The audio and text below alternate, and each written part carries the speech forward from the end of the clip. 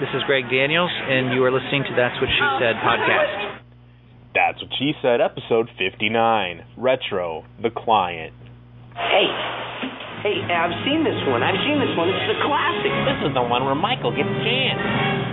You've seen this. It's brand new. Yeah, well, I saw it on a rerun. It's a rerun. You'll find out. That's What She Said. Time circuit's on.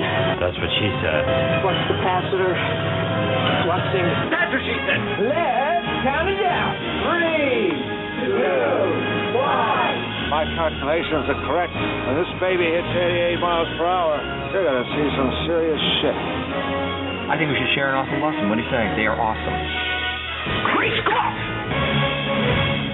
And welcome to episode 59 of That's What She Said, a podcast about the Emmy Award-winning NBC show, The Office. As always, I'm your Human Resources Coordinator, Matt Summer, and this week you're going to be taking an in-depth and spoiler-filled look at the 7th episode of Season 2, entitled The Client, which originally aired Tuesday, November 8th, 2005.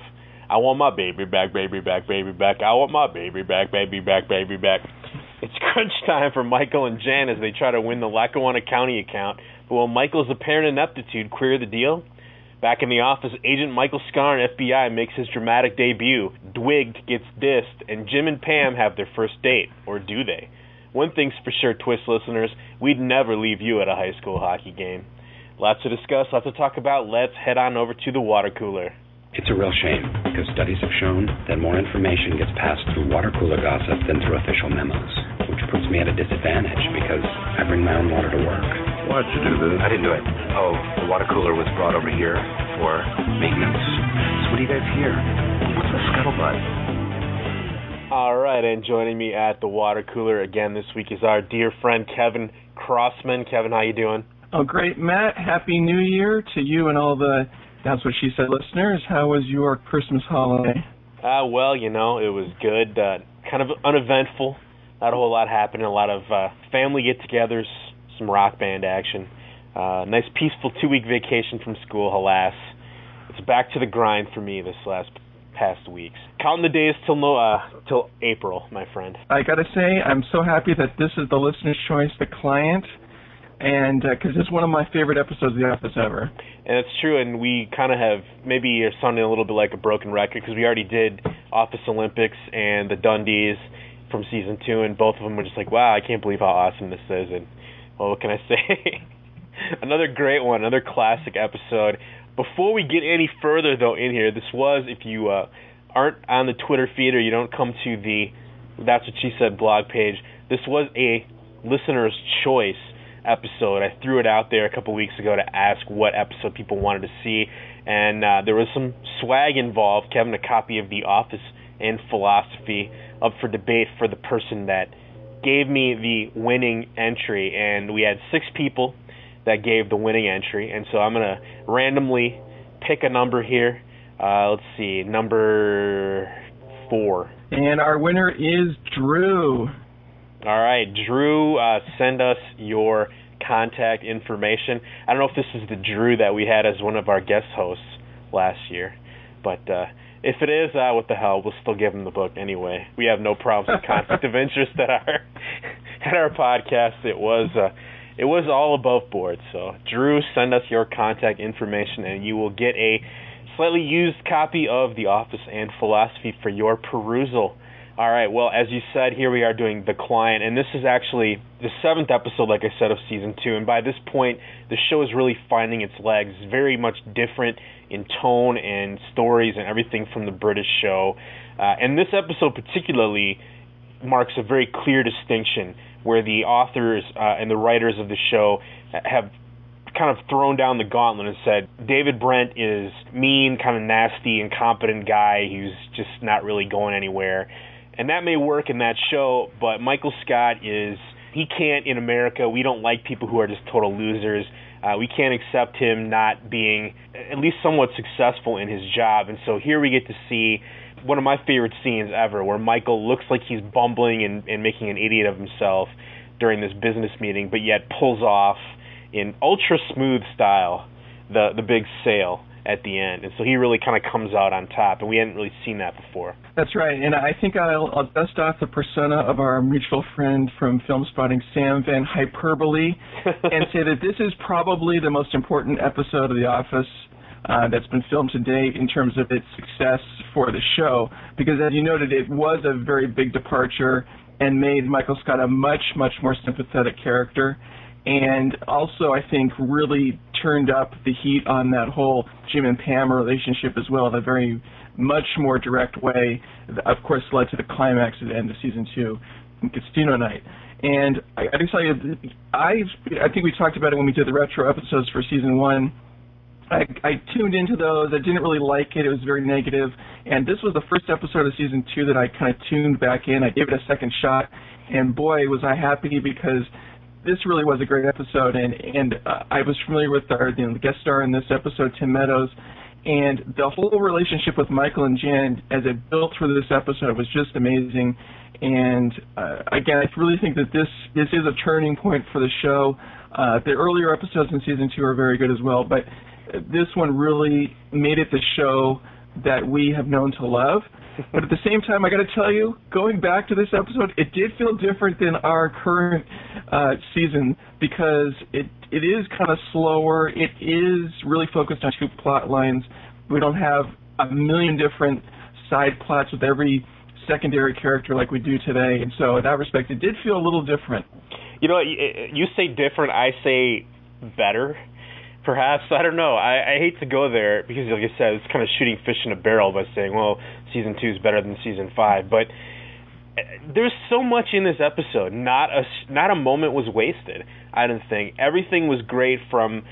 Originally, I hadn't watched this episode in a little while, and I forgot about the whole Michael Scarn plotline, which that's hilarious in and of itself.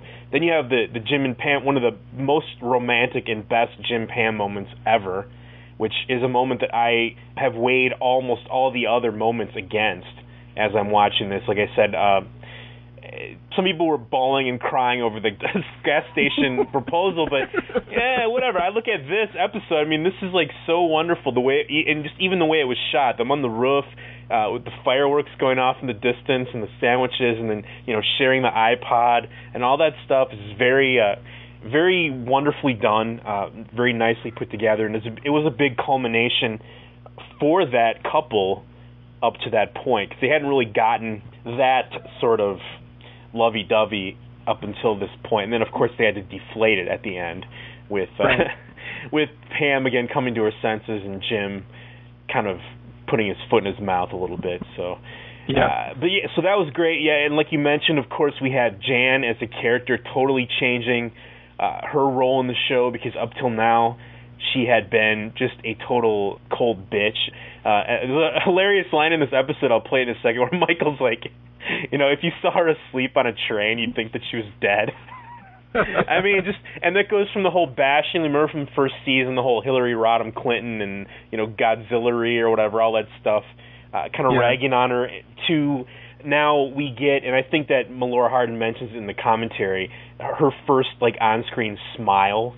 We actually see her smile in this episode for the first time, and just the way that came together was very smooth, and I'm not sure that anyone could have predicted where that would have led to this stretch pants wearing, you know, candle making, dinner party hosting Jan Levinson of Season 4, but at this point, yeah, I mean, it was new, and it was kind of interesting, and it was exciting, and then it led into some of the other issues with Valentine's Day and their on-again, off-again relationship, and as we kind of mentioned in Valentine's Day, at this point, it could very well have just been a one-off. There was no real reason why that this could have continued. In fact, it very much looked like it wouldn't continue, especially with the phone call at the end there, you know, insinuating that Michael slipped her some roofies or something.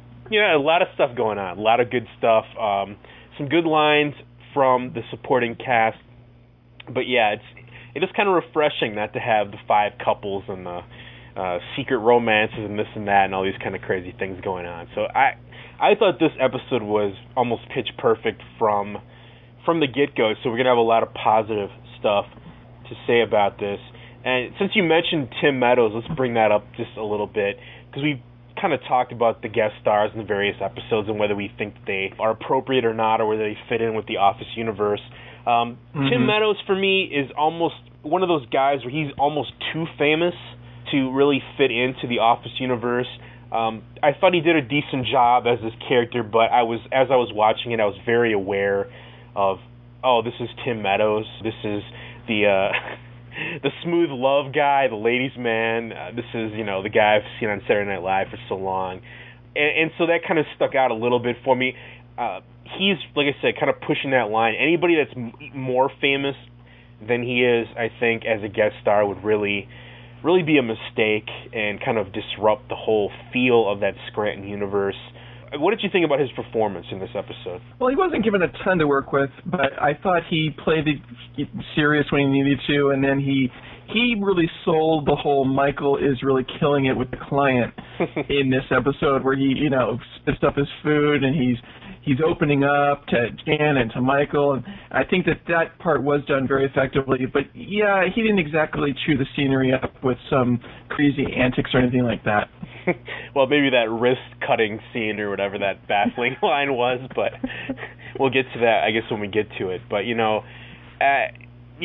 did an okay job. As I was watching it today, I don't think that it was he seemed a little bit like he was maybe acting or trying just a little too hard, perhaps, in some of the scenes. But, all in all, he did a decent job. And, yeah, that's one of the things I liked about this episode, is that feeling that it was real, that Michael's winning him over wasn't manufactured, that we bought it, that we really felt it, that this is kind of like, a lonely guy who is, I'm up for a joke, I'm up for some ribs, whatever. I got nothing else to do, whatever, and what I really love, and we're going to play this clip, but I love the fact that they actually told a joke in this, a very traditional joke in this episode, where Michael talks about the 3 different kinds of cars that the guys drove, and which was actually funny, and you actually laugh, because so often in sitcoms, somebody will give the setup of a joke, and you'll never hear the punchline, or somebody will just give a punchline, and you'll never hear the setup, and you're supposed to laugh and think it's funny. It's like a really cheating way to to get this across. I thought that was a great line. And everything, and just the way that he did it, and the smooth moves, smooth transition from talking about he grew up here and everything to how he understands it, into making the sale, and telling Jan to shut up while he was trying to do his stuff. I mean, this is that first time, like we said, where he actually showed off just exactly how good he is and how he got this job in the first place. How on earth did this guy get to be the boss? And here's how he got to be the boss. He was a great salesman. And if there's one thing that I think that this episode maybe did wrong, is to maybe set the bar too high.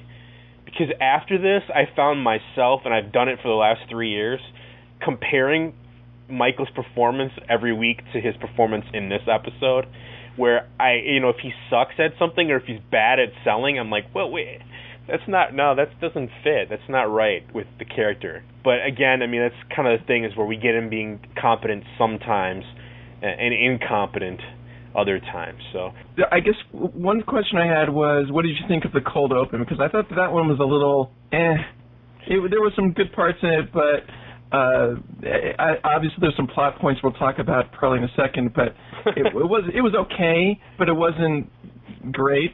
I guess that part was probably a little flat compared to the rest of the episode. Well, I'm not a huge fan usually of the cold opens, but I got to say that this was it did still play into the main plot, with Ryan getting the lucky tie for the meeting and everything. But I don't know, man. I thought Carell just like going nuts with his jeans, I thought was pretty funny. Obviously, I don't know if it was just all him improvising or whatever, but he's like standing on the table with his hands in his back pockets doing like some weird little Western kick step, and then he's clomping around with his feet in garbage cans and stuff, and rubbing his jean at covered ass at Pam. I don't know, I thought it was pretty amusing. The only thing that was kind of funny about this, and Jenna Fischer actually brought this up in the commentary, that they introduced the concept of Casual Friday in this episode, and then they've never ever had a Casual Friday in The Office, and there's been plenty of episodes set on Fridays, so who knows what happened. Maybe Michael's gene harassment, ended it all for everyone. Oh, there you go. That's an easy way to explain it. Well, this episode was written by Paul Lieberstein and directed by Greg Daniels. So, again, I mean, it's the very top of the top list of quality people involved in the show, obviously.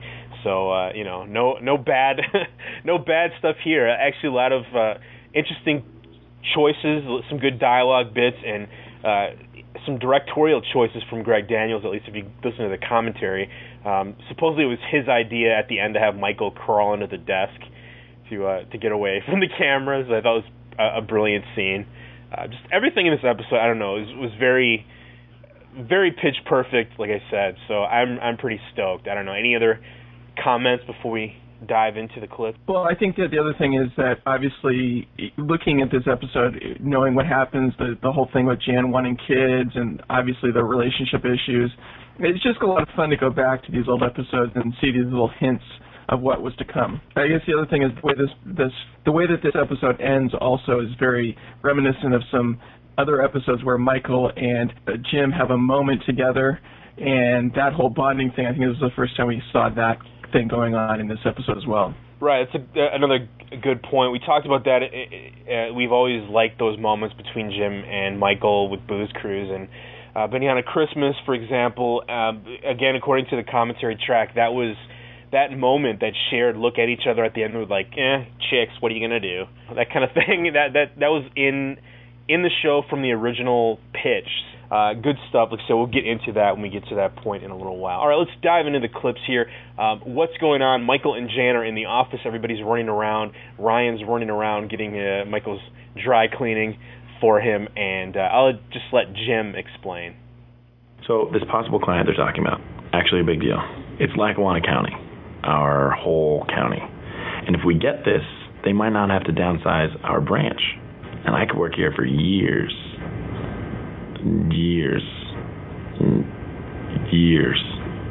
So when we get to the Radisson, I'd like to... I changed it to Chili's. You had no right to do that, Michael. Here's the thing. Chili's is the new golf course. It's where business happens. Small Businessman magazine. It said that. It will. I sent it in. Letter to the editor. All right. But you will let me run this meeting. Power trip. What? I just love that Michael's philosophy. This is we can talk about product placement. Of course, we talked about it during the Dundies that was set at Chili's, and here we have within 7 episodes another episode set at Chili's. I don't know. Like I said, maybe I'm dense. It just never felt that way. Like it didn't feel like a product placement to me. The way it was integrated into the script, and just his whole, it will when they get my letter. I don't know. I thought that part was brilliant, and I do think, I mean, if you're thinking about how to approach the guy from Lackawanna County, do you want to go to Chili's or do you want to go to the Radisson? And I think this is Michael's natural instincts taking over, and this is a brilliant move, I think.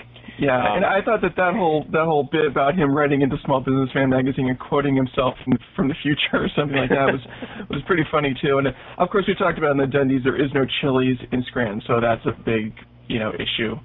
Well, yeah, he does say in the dialogue that it's only a couple blocks down from their office park. So, alas. But you know what? The other thing about that clip that we played in there is it shows the heretofore kind of antagonistic relationship between Michael and Jan, which is why that ending really came as such a surprise to us back in 2005. The power trip line and all that, just going back and forth, kind of sniping at each other. And when they get into the parking lot, when they're leaving, don't you know Scranton, Jan? Come on, Jan. I mean, just kind of back and forth. Interesting developments. Based on what you said in the past, Kevin, I'm sure that you enjoyed this upcoming line here. As Michael and Jan are getting ready to leave, of course, our friend Dwight has some final words. Good luck, Michael. Good luck, Jan. Thank you. Kiss ass. Okay, probably going to go late tonight. I think you all could just take off now. Michael, this shouldn't take more than an hour. Well... Do you always shut down the entire office when you leave for an hour? No, that would not be efficient. Actually, they just don't get very much work done when I'm not here. That's not true. I know how to delegate, and they do more work when I'm not here. Not more, the same amount of work. is done whether I am here or not. Hey, everybody, listen up. This is what we're going to do. You sit tight until I return. Sound good? Doesn't matter. It's an order. Follow it blindly. Okay. All right. Ciao. Adios. You like that little adios point out to Oscar in the back. And the, like I said, I'm sure your favorite line in there is the whole, calling Dwight a kiss ass under his breath. Yes, absolutely. I mean, that was just vintage Steve Carell there, that whole bit where he just went on a little journey and came back finally to square one, and that's an order, follow it blindly. I mean, it's just great stuff. You can see the hamster wheel turning in his brain as he's thinking. He's like, he's trying to keeps trying to get himself out of trouble, but then realizes that everything he says is wrong, and so he keeps changing it, and eventually, I guess he settles, nowhere else to go, but as they leave then to the restaurant, this is, again, another little bit of kind of information that pops up in here, which kind of leads to and allows Michael and Jan to sort of hook up at the end of the episode. As they arrive at the Chili's, Michael learns some interesting new facts about his boss. Jan Levinson Gould. Jan is cold. If she was sitting across from you on a train and she wasn't moving, you might think she was dead. Hello? Christian? Yes. I thought that was you. Hi. Hi. Michael Scott, this is Jan Levinson Gould. Just Jan Levinson. No Gould? No. Thank you very much for meeting with us. Have you been waiting long? No, Good. not long. Good. Jan, what happened? Michael. Is Gould dead? Michael, we got divorced, okay? I'm so sorry. You're kidding me. Do you want to talk about it? Michael, could we have a table for 3, please? When did this happen? We're in a meeting. Okay. Wait, please? All right. After you. I love that. Michael's just so flabbergasted, and there's like this kind of really good visual gag there when they're going to their tables where he turns around to the camera and he's like, wow. So, he's just so full of curiosity here. He's got to know, I love that line too. Is Gould dead? So it's kind of funny. The whole first season, of course, we had the hyphenated name. Really, I think just because the British counterpart had the hyphenated name. So Gould then is gone out of the picture, which gives Mike a little more free reign. So here we are introduced then to Tim Meadows, of course, Christian, the guy from the Lackawanna County. And as they're sitting there, and that's the thing we kind of just mentioned before, Jan, all through the beginning part of the show and as they're driving over here, very clear to Michael that she's the one in charge. He's not to say anything. He's not to do anything. And Michael, as soon as they get here, just totally disregards everything that she has to say. And this is kind of where it starts. And like I said before, the amusing thing about this, I guess, or the sort of the gotcha twist thing about this is that I guess if you're not really paying much attention, this looks sort of like Michael is just being an idiot and is really blowing everything. So for us, the name of the game is Budget Reduction. Awesome Blossom. What? I think we should share an Awesome Blossom. What do you say? They are awesome. Sure. Okay, it's done. So, I heard a very, very funny joke the other day. You want to hear it? Christian, you don't have to listen to this. It's okay. I like jokes. Okay. The first guy says, well, I'm an astronaut, so I drive a Saturn. And the second guy says, well, I am a pimp, so I drive a cheap Escort. And the third guy says, I got you both beat. I'm a proctologist, so I drive a brown probe. No. Oh, God, that's funny. I almost had Awesome Blossom coming out of my nose. Can I have a vodka tonic, please? So, of course, from Jan's point of view, everything's going horribly, horribly wrong. But that's what I was talking about. That's a joke before. I thought that was actually a very out-and-out funny, honest-to-God funny joke. And I might tell that to some people at work tomorrow. It's a hilarious joke. And the way Steve Carell delivers it, too, with the way he leans in on the punchline is awesome. Extra awesome, actually. And that was the way he ordered the Awesome Blossom was pretty funny as well. So, and then I like the way they talk about it on the commentary as well, but the dynamic, of course, with Jan sitting in the middle between these two guys who are getting along, starting to warm to each other, and then she's kind of in the middle feeling stressed out about the whole not getting business done thing.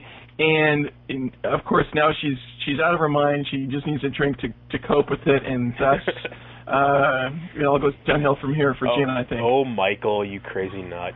The other thing I wanted to talk about in that scene is because it didn't really work because it's kind of a visual and it was a little bit too long, but I really like that scene where he gets to tell one joke, and so he goes like to the bathroom and then calls the office, and Pam goes in and looks in his joke book for him, and just I like the way that Pam played it just so straight-faced.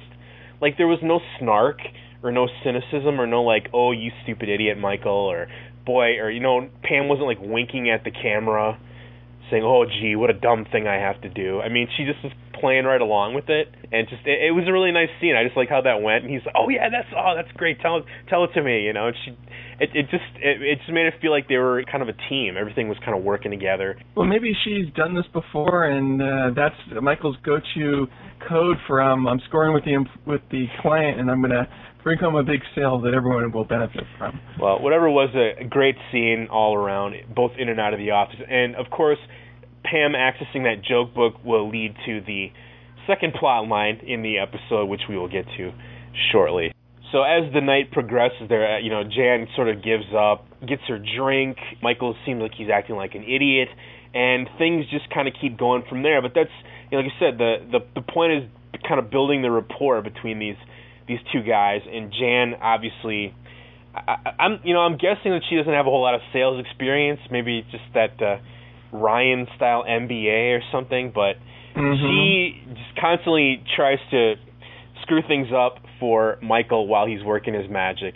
We would probably be upset with ourselves if we went this whole night without talking business. So, what's the bottom line?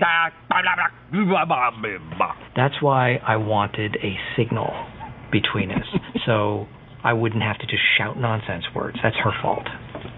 Did somebody say baby back ribs? I don't think Christian has time for that. I have time. I want my baby back, baby back, baby back. I want my baby back, baby back, baby back. I want my baby back, baby back, baby back. I want my baby back ribs. And of course, it's like a classic, one of the most memorable commercial jingles of all time, I have to say. I don't know, maybe some of our younger listeners might not have been around or aware of that whole thing during was it the 90s that was going on? But yeah, very, very catchy. And again, it's obvious product placement, but it didn't come across as ridiculously obvious because that was such a kind of catchy, goofy song that you would definitely be singing if you were sitting there looking at the menu. Well, and especially in this case where it kind of allows Michael to really bring the client into the whole world there. And if you're going to be at Chili's, you're going to order their signature dishes like the Awesome Blossom or the baby back ribs. Yeah, exactly. And that's like I said before at the beginning of the show. He's just, yeah, I'm down with that. I got nothing else to do. Hey, what the hell? He's having a good time, having some fun, and Jan just wants to get down to the nitty-gritty and wants to get out of there. And Michael, I love that, yeah. I wouldn't have had to speak. Jan's fault. Wouldn't have had to speak nonsense. She would have come up with a signal. Yeah, it's part of their conversation in the car as they were driving over there. Speaking of product placements, I guess since we were talking about this before, Michael in this season, of course, is still driving his convertible Sebring, and the guys mentioned that the Sebring was not a paid product placement. So I don't know if we mentioned that before, but that I guess they just picked that for comedic value, and it had nothing to do with Chrysler. Well, given that it was not exactly a flattering portrayal of a car, I guess I can understand why it wouldn't be product placement. Oh, come on. Michael loved that car. Michael loved the car. Not exactly your best spokesperson, right? All right. Well, yeah, I guess that's true. Well, as things progress, the drinks progress, the ribs progress, there's the scene like you said with Jan in the middle while the two guys are sucking ribs off their fingers and slurping it up, which is a classic shot, great visual gag. As it goes on and on, things are getting a little more intimate, and Michael playing Truth or Dare with talking about some real personal stuff, and now it's down to Jan. Well, this brings us to Jan. Truth or Dare? Tell us about your divorce. Ooh. No. Oh, really? Hey, so you're not going to play? She's not playing. She's not playing the game. We've been fighting for a while. He didn't want kids. I knew that going into it, but he also knew that I did. So I guess I thought that he would change his mind. He thought that I would change mine. You didn't. I was stupid. No, you were not stupid. Gould was stupid, right? That's right. You know, you were really brave. I mean, you put your arms out there. You slit your wrist. Sure. You said, world, this is my blood. It's red, just like yours. So love me. Dude, I'm still baffled. I'll never be not baffled by that speech. Right there. A little dramatic, perhaps, but I guess he's on his 7th or 8th Mai Tai. Yeah, maybe that was the margaritas talking or something. I don't know. But, I mean, the whole thing is at least he's becoming empathetic with her situation, and that, of course, is Michael's idea by bringing in that whole situation. And, of course, Michael wants to learn exactly what happened as well. Yeah, so that's a double whammy, like you said. It personalizes it, makes them friends, exchanges them information. Of course you're gonna give the paper contract to the person you had the drink with, right? You spilled your guts to. A local hometown boy, you're not gonna go with Staples. Alright, well, here again, like I said, speaking of which, here is the ultra smooth transition then where a few minutes later Michael closes the deal. I spent my whole life right here in Lackawanna County, and I do not intend on moving. It's home, you know?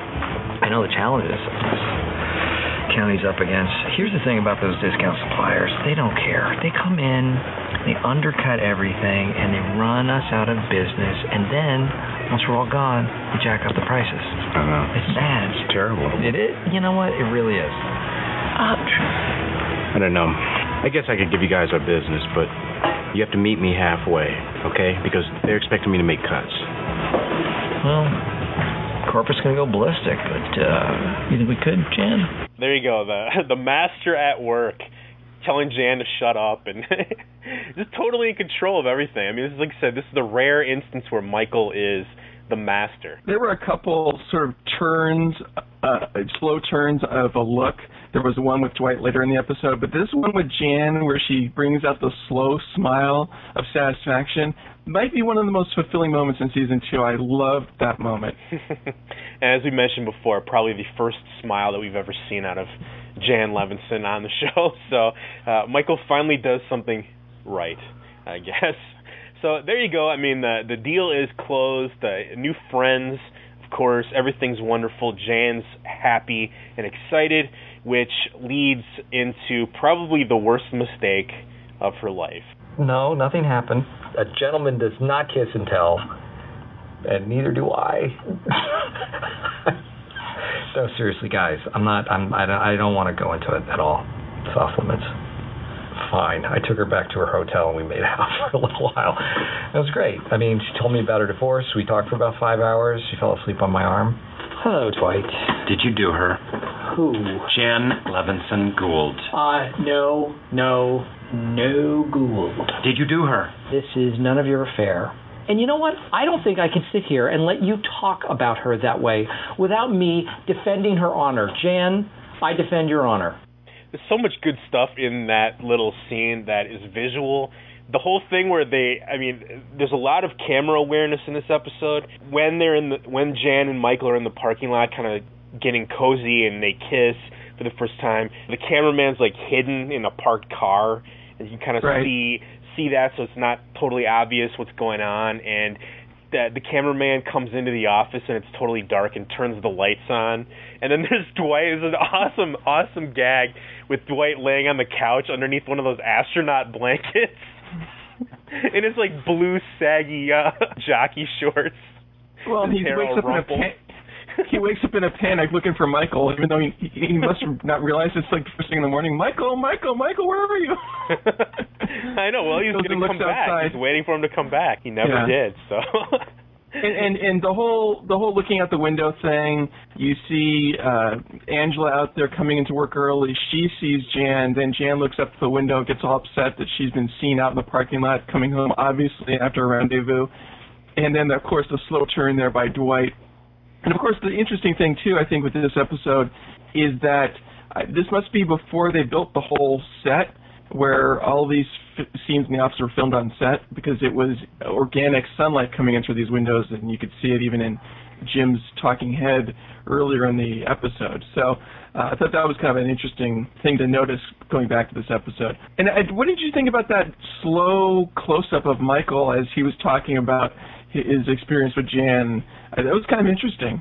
Yeah, it was. They talk about in the commentary that they were all kind of impressed that Carell had the guts or the whatever, the chops to pull that off. It was an interesting turn, and it played out a lot longer than I had it on the clip there, where he starts out, of course, denying everything, but then he's like, no, I'm not going to go there, guys. Don't go there.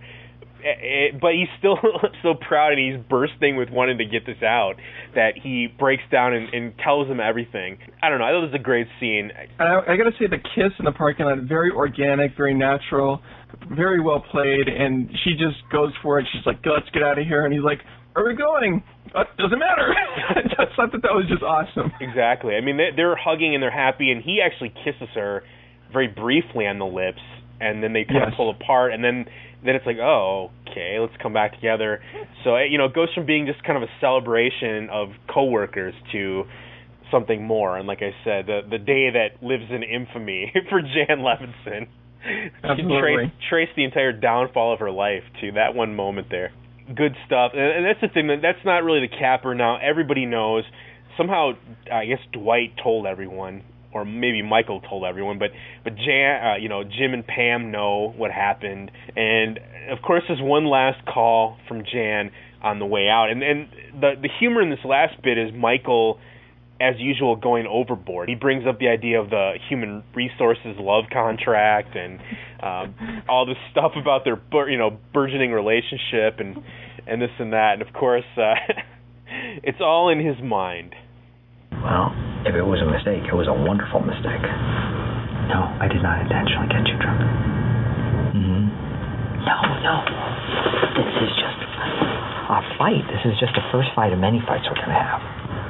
See, I don't understand. You want to see other people. Only other people. Why? Okay, I think you're still a little bit drunk. Excuse me. I think you're... Yes, why don't you just come back here? We'll go to the hotel, have a few drinks. No, I didn't slip you something. And of course, Jan totally backpedaling, like I said, accusing him of giving her a roofie or getting her drunk, and it's all his fault. Of course, she's just wallowing in utter shame at this point. To have, not even, she didn't really do anything, actually, but just like you said, kiss and make out for a while, but... Yeah, nothing to worry about. But still, and Michael could have played it off, and I love that, like I mentioned that already, that visual gag of Michael trying to get away from the cameras as this is going wrong. At first he's sort of proud and he's bragging, hey baby, what's up? How you doing? Yeah. How's the drive going and everything, And once it starts to turn, he just, hey, get out of here. And he crawls under his desk. I don't know, it's just awesome visual. So I just, again, this was the time where I was really in love with Jan Levinson all through season 2. This is where it started, and it's funny how characters can change, isn't it? Well, yeah, I think that's part of her arc is that once they had her go down that road, there was really nowhere for her to go. Once you get involved with Michael, I guess you kind of take your life into your hands. All right, well, let's dive into the other plot line, the Jim and Pam and the Office plot line here. And this is just like with Office Olympics. I love this construction of the episode where it's the Michael plot and then there's the other whole rest of the Office plot. I like how that comes up. Not just one or two characters. It's kind of interesting to see how they interact with everybody in the office, even if it's just a little tiny part. Well, it's mostly a Jim and Pam plot and a little bit of sprinkling into the other characters for flavor, as opposed to the way it is now where each of those other characters has a major role.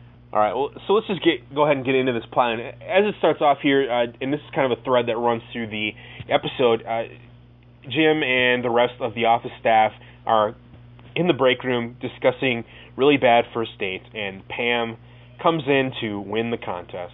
What's going on? We are doing worst first dates. Oh my God, I win. Okay, it was a minor league hockey game. He brought his brother, and when I went to the bathroom, the game ended, and they forgot about me. Okay, that's a joke. No, they had to come back for me. Wait, when was this? It was not that long ago. Wait, not Roy. Say it's not your fiancé. I always knew Pam has refused to go to sports games with Roy, but I never knew why. Interesting. This is interesting because at this point in the show, there is still a lot of backstory that they haven't really developed yet, because this, they're talking about first dates, and Pam's bringing up her first date with Roy, which she says not that long ago. But in later continuity, they make it that they first started going out in high school, and they said they've been going out for like 9 years. So it's a little weird. And then in Blue's Clues, I think they establish, or no, in the Dundies, they talk about the long engagement and everything. So yeah, it's still a little out there. I'm not going to nitpick it because they're still kind of building the universe. One thing I will bring up, though, is that at this point in the show, Oscar, of course, is still heterosexual. Well, or he's telling a story as if he's closeted. For example, maybe it was a date with a man, and he just said she printed the thing out. Well, I guess you can always play it that way, but I just honestly don't think that it crossed anyone's mind at this point in the show.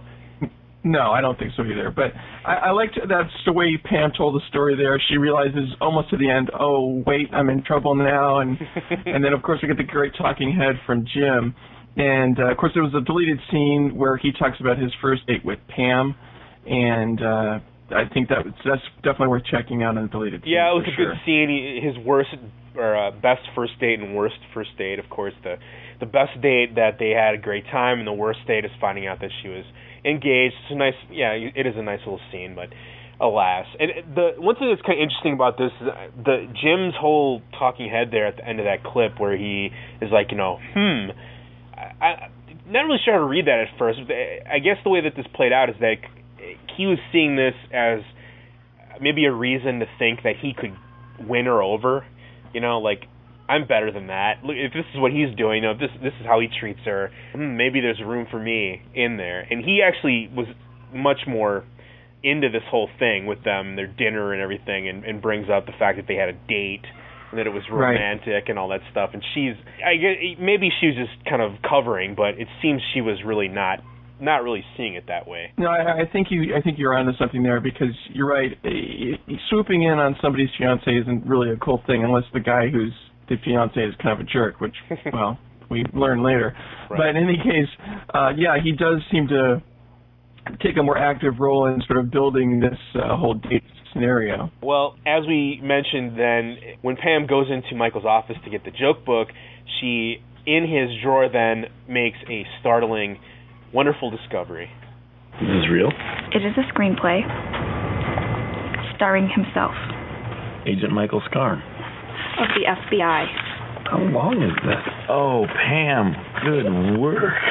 Do we all have our copy of Threat Level Midnight by Michael Scott? Yeah. All right, let's get this started. I'm going to be reading the action descriptions, and Phyllis, I would like you to play Catherine Zeta-Jones. That's the character's name? You guys should not be doing this. Why not, Dwight? This is a movie. I mean, this is for all of America to enjoy. You took something that doesn't belong to you. Dwight, brought it in here. Do you want to play the lead role of Agent Michael Scarn? Yes, I have acted before. I was in a production of Oklahoma in the 7th grade. I played the part of Muty the mailman. They had too many kids, so they made up roles like that. That was good. Good old Muty the mailman. He's one of my favorites from that musical, I gotta say. A lot of good stuff in there, that the whole Threat Level Midnight and everything, just it's such a wonderful, stupid, kind of rip on the whole James Bond sort of thing that you could imagine totally coming out of Michael Scott's head, putting himself in the role, and this naming the character Catherine Zeta-Jones and all the other stupid people, Goldface and Samuel L. Chang. Right. All the other wacky bits in the script, perfectly captures Michael's vivid imagination. And plus, he's not just a screenwriter; he's also a visual designer with those drawings as well, right? Yeah, that's true. Some visual gag, and in the commentary, it was revealed that those were drawn by Greg Daniels, and they brought in a real artist to sort of try to redraw them, but they ended up looking too good, so they went and used his original pictures. The other thing that I thought was interesting about the commentary that they mentioned that, from what I got out of this at least, they seem to imply that all this table reading stuff was all ad-libbed. I mean, did you get that from the commentary? Yeah, that's exactly the sort of vibe they were throwing out there. I don't know how literal that is. They must have had to have something in there, but you could tell they were having a lot of fun with it. Frankly, I mean, the idea of a table read, I think that's something that audiences now are kind of hip to. because people see the DVD, these special features or something like that, stuff you might not have known about years ago. And so we can kind of see how Jim sort of says, oh, this is great, we'll do a table read just like they do in those movies, and gets everyone together at the end of the day of the office. And we even see Pam gets so into it that when Roy comes by, she's like, no, I still have to work late. Yeah, he's like, are you serious? Yes.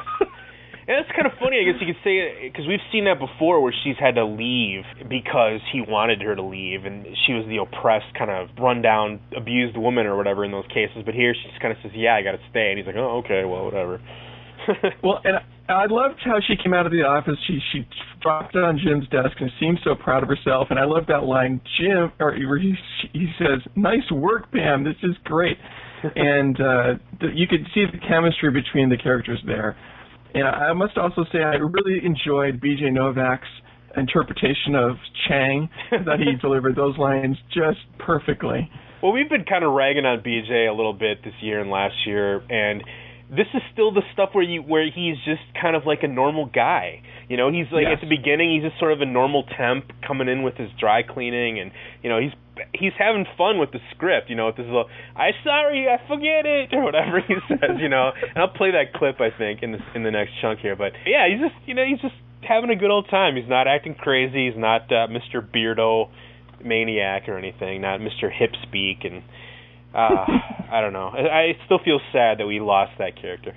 All right, so after the table reading, they get Dwight into it, and this is an interesting point. I think BJ or somebody brought this up in the commentary where they mentioned that this is an irresistible thing for Dwight, that he has a choice. He can either protect Michael, by trying to defend him by getting the script back, or he can be Michael by being Michael Scarn, and he chooses to be Michael Scarn. So some great line readings in there just between him and it's just so lame. Dwight and Phyllis, I have some messages for you. Not now. They're important. Okay. I mean, this is really such mundane, just ridiculous crap. But as it goes on here, unfortunately, Dwight finds out that he is the butt of one of Michael's jokes. Oscar, you want to play Golden Face? Mr. Scarn, perhaps you would be more comfortable in my private jet. Yes, perhaps I would, Golden Face. Sam, get my luggage. I forget it, brother. Samuel, you are such an idiot. You are the worst assistant ever. And you're disgusting. Dwigged? Wait, who's Dwigged? Here's what we think happened. Michael's sidekick, who all through the movie is this complete idiot who's causing the downfall of the United States, was originally named Dwight, but then Michael changed it to Samuel L. Chang using a search and replace, but that doesn't work on misspelled words. Leaving behind one Dwigged. And Dwight figured it out. Oops. Okay, you know what? I am done with this. That's it. The end. Okay, announcement. My uncle bought me some fireworks, and anyone who wants to see a real show, come with me outside now. It's just a lot of stuff in there. The way that Pam says, oops, is great. You can tell in there that when they recorded that talking head, that she had a cold, as they said in the commentary. She does sound a little bit weird and different, but, what did you think about that? They made a big deal in the commentary about how they thought that the joke was so esoteric that no one would understand it. I mean... Well, I think that the way it was explained in the show with her talking about it and then the close-up on the actual screenplay itself to see the error, I think it's one of those things where if they just said, oh, it was a search and replace, people wouldn't quite have gotten it, so I think it was important that they did explain it as fully as they did. And the way Dwight just goes, okay, announcement, I just think that's just a classic Dwight my move. Uncle bought me some fireworks. I'm taking over now, and here's what's going to happen, because he's, of course, nominally in charge with Michael being out of the office, right? Yeah, he gets a little upset, of course. That's a lot of stuff. Like I said, there's a lot of stuff going on in here. Dwight getting upset. He obviously forgives Michael at the end of the episode, where he, was sleeping on the couch waiting for him. Maybe that was why he was waiting for him, to discuss the Dwigged situation. But I think so. In any case, he storms off. Jim agrees that, let's take a break, let's get some dinner. And I don't know what everyone's doing there. It's obviously way late. Maybe they're just having so much fun that they don't want to go home. But, Dwight and Kevin are off there shooting off fireworks and having a good old time. Jim and Pam go up to the roof, and Jim cobbles together some grilled cheese sandwiches and a little dinner for them, and very romantic scene. I had plans to meet a friend's night, which I had to cancel. But this is cool, too. I'm not a complainer. Wow. For the bugs? Nice. And that's excellent because bugs love my famous grilled cheese sandwich. Yeah. Nice. I can't remember the last time someone made me dinner. So, I guess I'll see you in 10 hours. What are you going to do with your time off? Travel. Yeah. I'm looking forward to this. It's going to be really nice. I'm going to find myself. You have any music? Yeah. Definitely.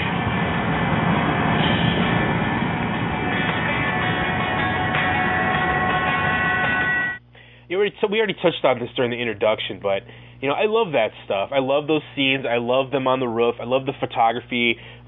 It just looks like such a natural world where they're on the roof. You can see off in the distance, Dwight and Kevin running around, jumping in the fireworks and acting crazy, and you can see them in the distance. And then, you see Jim and Pam kind of listening, each with one earbud of Jim's iPod, and having a nice moment, and some great banter there. That's the kind of stuff that I just have missed from them so much this last year. I thought we got a little bit of that during Moroccan Christmas, which is kind of why I liked how they interacted with each other, kind of a little back and forth, stuff like that. So definitely I wish that the writers would go and maybe rewatch some of these old episodes to really try to recapture that feeling. I mean, even if you're, okay, she said yes, I get it, but, you can still have the magic, still have the little romance of the witty banter back and forth, and I'm really missing that stuff. Yeah, absolutely, and it is very cute, and I would say as much as we've talked about Jim being kind of the lead in this date here, she goes to the move to say, let me listen to the music, and they have that little, the leg sway dance, or whatever it is. Yeah. Dance. I suppose. I guess it all depends on your perspective.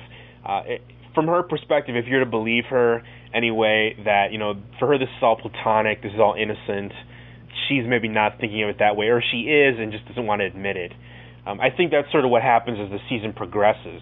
At this point in the season, I'm not really sure where she is on that spectrum, but everything else after Booze Cruise and all the other things that go on, I think it obviously builds towards that, casino night finale, and unfortunately they dicked us around for another season and a half before we got anything on that, so, oh man.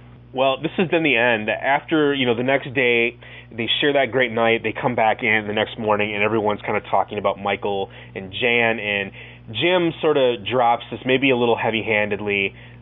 He's been really reticent up to this point to really make any overt gestures towards Pam. He steals the Christmas note and, all that kind of stuff where he doesn't want her to know what he feels, and he maybe sticks his foot in his mouth just a little bit. Some might even say we had our first date last night. Oh, really? Really? Why might some say that? Because it was dinner by candlelight. Mm-hmm. Dinner and a show, if you include Michael's movie. And there was dancing and fireworks. Pretty good date. We didn't dance.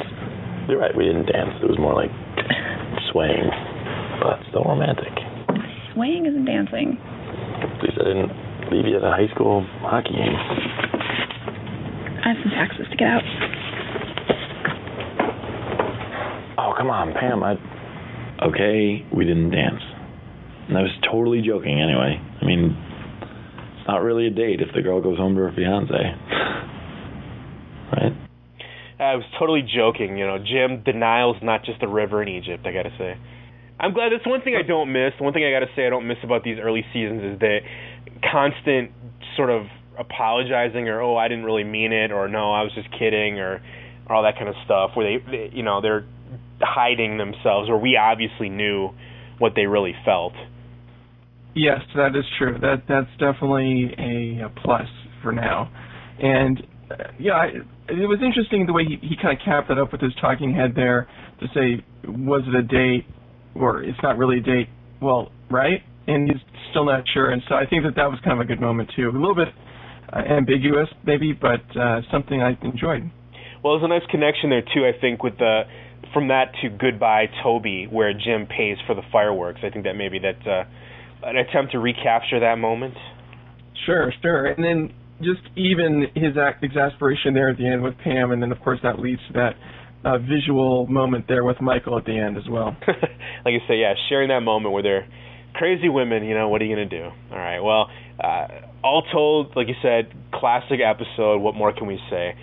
There were a lot of deleted scenes on the disc. We already mentioned one, Jim Talking Head talking about the worst first date and the best first date. There's also some really bizarre stuff in there about Michael Scott losing weight and going on a diet and melon baller or something with an egg yolk. I don't know.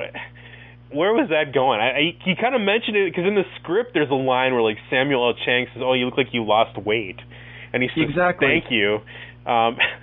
Was that a reference to season 1? I think that this is a way to explain Steve Carell's obvious weight loss between season 1 and season 2.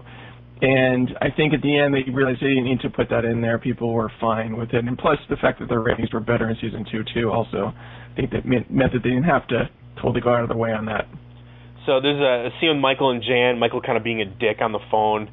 With Jan, there's a kind of interesting scene about him, talking about Glengarry Glen Ross, ABC, what's a closer, and Well, I think that scene would have been if they'd included it in an extended cut of this episode. It would have been pretty funny because everyone would have thought, oh, he's just sort of BSing, he's running his mouth off. But then at the end, of course, he does close the sale, which would be kind of funny as well. But I think we got enough of knowing the character that we have no expectations that he's going to do great in this episode. And of course, obviously leading up to that climactic moment, he's looking like the bumbling fool the whole way. So obviously you see why they cut that scene, even though it is pretty good. And that's the point, then, like I mentioned, that we didn't, up to this point, he was a bumbling idiot, and we had no expectations. But after this point, then, my expectations were warped. I expected him to be the great salesman every week. So a little hard to kind of get those to jive with each other. But there was also a deleted scene with Stanley and Phyllis in there, and an interesting bit where they kind of run out of the end. There's no ending to the movie, and everybody just kind of fizzles. It doesn't really go anywhere, and so they're all kind of disappointed. Because Michael Scarn jumps out of the airplane or something in this very dramatic scene, and they're all, whoa, what happens? What happens next? But see, that's the cliffhanger for Threat Level Midnight 2. 12:01. Any messages? Yeah, just a fax. Oh, damn it, it's from corporate. How many times have I told you that there's a special filing cabinet for things from corporate? It's called the waste paper basket. Did we get a fax this morning?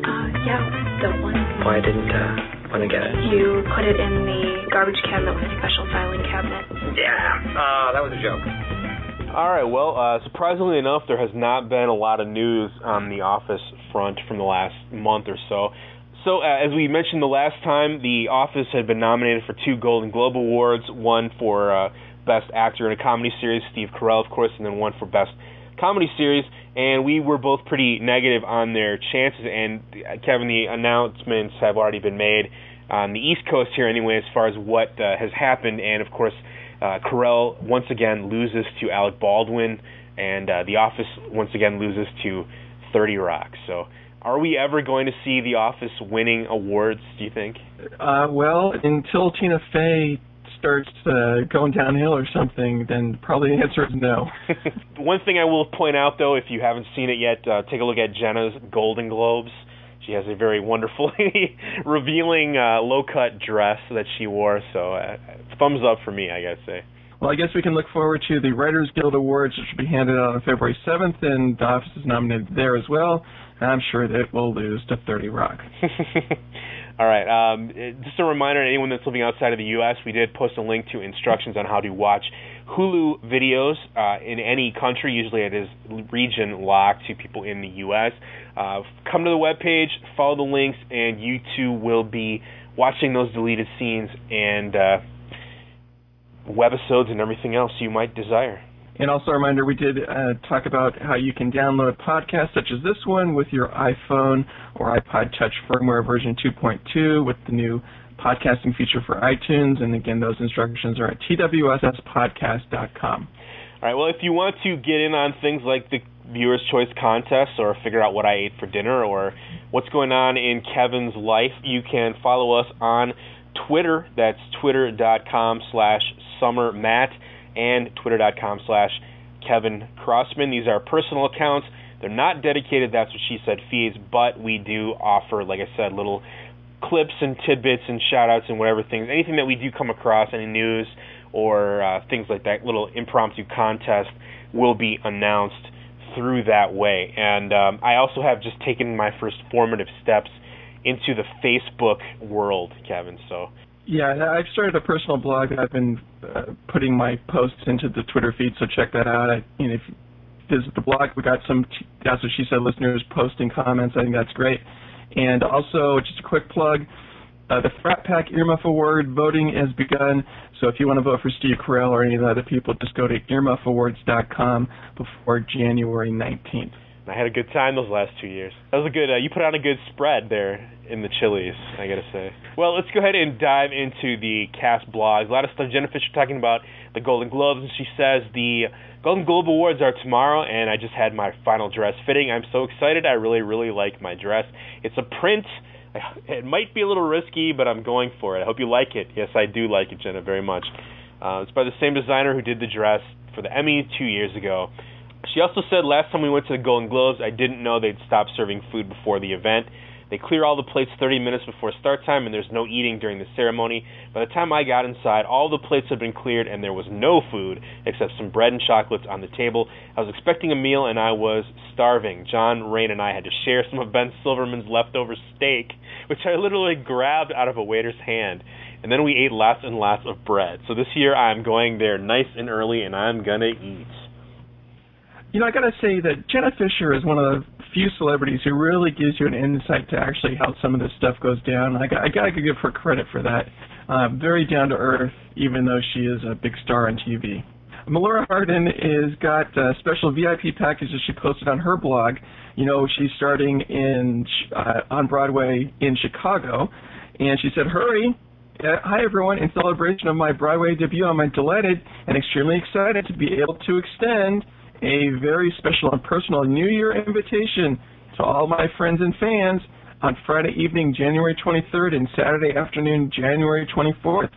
VIP package includes 2 orchestra seats to either performance, meet and greet Melora at a private party after the show, a souvenir photo with you and Melora at her party, one night deluxe accommodations at the Time Hotel directly opposite the theater, and it can be yours for only $599 for you and your guests, including hotel, or just $399 without hotel. You can book your package now." Well, Matt, do you think you'll be spending $400 for that special VIP experience with Melora Hardin? Well, I'm going for the $599. You got to have a place to stay, so. No, whatever. I don't know how much this stuff goes for. A night in the New York hotel was at least $100. If you want to see Melora Hardin and you're a big Broadway fan, hey, go for it. Just seems a little funny the way she worded it, but anyway. All right, well, we have an Andy and Angela wedding update, which gets increasingly kind of pointless as the time goes on. Well, I think that the interesting thing about this one is that, we'll talk about the next episode, but this might be the last wedding update, obviously. And I like kind of how they went a little bit full circle on this one, talking about the gift registry. Well, Andy says, "As a child, I learned from my parents, you don't tell someone how much you love them. You show them by buying them extravagant gifts. The more you get, the more someone loves you." That's actually wasn't that a Michael Scott line from that Christmas episode? Something along those lines. "Today I'm fully grown, but it's clear my parents still really, really love me. They may not be able to reschedule their Norwegian cruise to attend my wedding, but they sure as heck bought Angela and I everything on our gift registry." Well, technically not everything. Angela read in several of her cat magazines about a class action lawsuit against the makers of a litter box cabinet. Apparently a number of obese felines got stuck in the entrance, resulting in a handful of deaths. And my parents weren't able to find the Toast and Jammies kitty cat PJs in my size, which is a major bummer. Anyway, since we've been so fortunate, Angela and I have decided to help those who are really in need. So in lieu of gifts, please donate to one or more of the following charities close to our hearts: the Cornell University Endowment, Daughters of the American Revolution, Big Cat Rescue, Bibles for the World, Paws, Pets Are Worth Saving, and the Friends of the Scranton Public Library. Yeah, it's kind of funny that, you get some insight to Andy with his parents not even being able to attend the wedding because of the Norwegian cruise. I think that's hilarious. All right, and then the latest update from Meredith Sex and the Electric City blog. Pickup lines are like poetry to this party gal. I just love them. I feel like such a special lady when a guy taps me on the shoulder and asks me if I have any Polish in me. Tell me you want to know if the carpet matches the drapes and my heart melts. The only problem with pickup lines is that you have to wait for the guys to approach. So I stopped waiting for guys to come over me and started using pickup lines on them. I strut over, spit out a tied cherry stem and coo. Is that a banana in your pocket? Or, you've just won a TV, come to my place to get it. The last line usually works good. That blog just keeps creeping me out every week. Creepier and creepier. That glimpse into Meredith's life is not a sunny one, my friend. Ah, man. All right, well, next new episode, and thank God we are ready for another new episode. Coming on January 15th, known as The Duel, and we speculated how long this is going to drag out, but it looks like not very long. A fight to the finish. The office is on eggshells because Andy still hasn't found out about fiancée Angela's affair with Dwight. When Michael spills the beans, Dwight and Andy take matters into their own hands. Meanwhile, Michael is nervous about being called down to corporate for a meeting with Wallace. So, there you go. The stupid triangle should be hopefully resolved within the next week. Now, Matt, who do you think is going to win the duel? Pitting the, numerous skills as a former police volunteer, Dwight, against Mr. Anger Management, Andy. Who do you think will win the duel? Well, Dwight's got the skills, but Andy has the pure rage, so I don't know. It might even out, unless maybe it's an a cappella contest. Who knows? I'm going to go with my man Andy on this one. Take it to the bank, everyone. I don't know. I just don't think that maybe he'll win the duel, but Angela obviously doesn't want to be with him, so I don't know where that's going to end up. That's about going to do it for us then this week, Kevin. Join us in about a week or so for episode 60, The Duel. Please send any comments or constructive compliments to twsspodcast@gmail.com and visit the show's blog page at twsspodcast.com. If you have a chance, please leave positive feedback on iTunes and help spread the word in the various The Office-related forums. Every little bit helps. Music for this episode is provided by the Podshow Podsafe Music Network. Check it out at music.podshow.com, and remember, head on over to nbc.com/theoffice during the week for additional deleted scenes, interviews, episode recaps, cast blogs, and more. And actually, right now they have a design a T-shirt contest going on over there on the blog. So if you have ever wanted to see your very own Office-related T-shirt creation be sold in the NBC Universal store, this is your chance. I don't know, Kevin, have you taken a look at any of the entries so far? Well, there's one that says, I love Jim, and that's my favorite.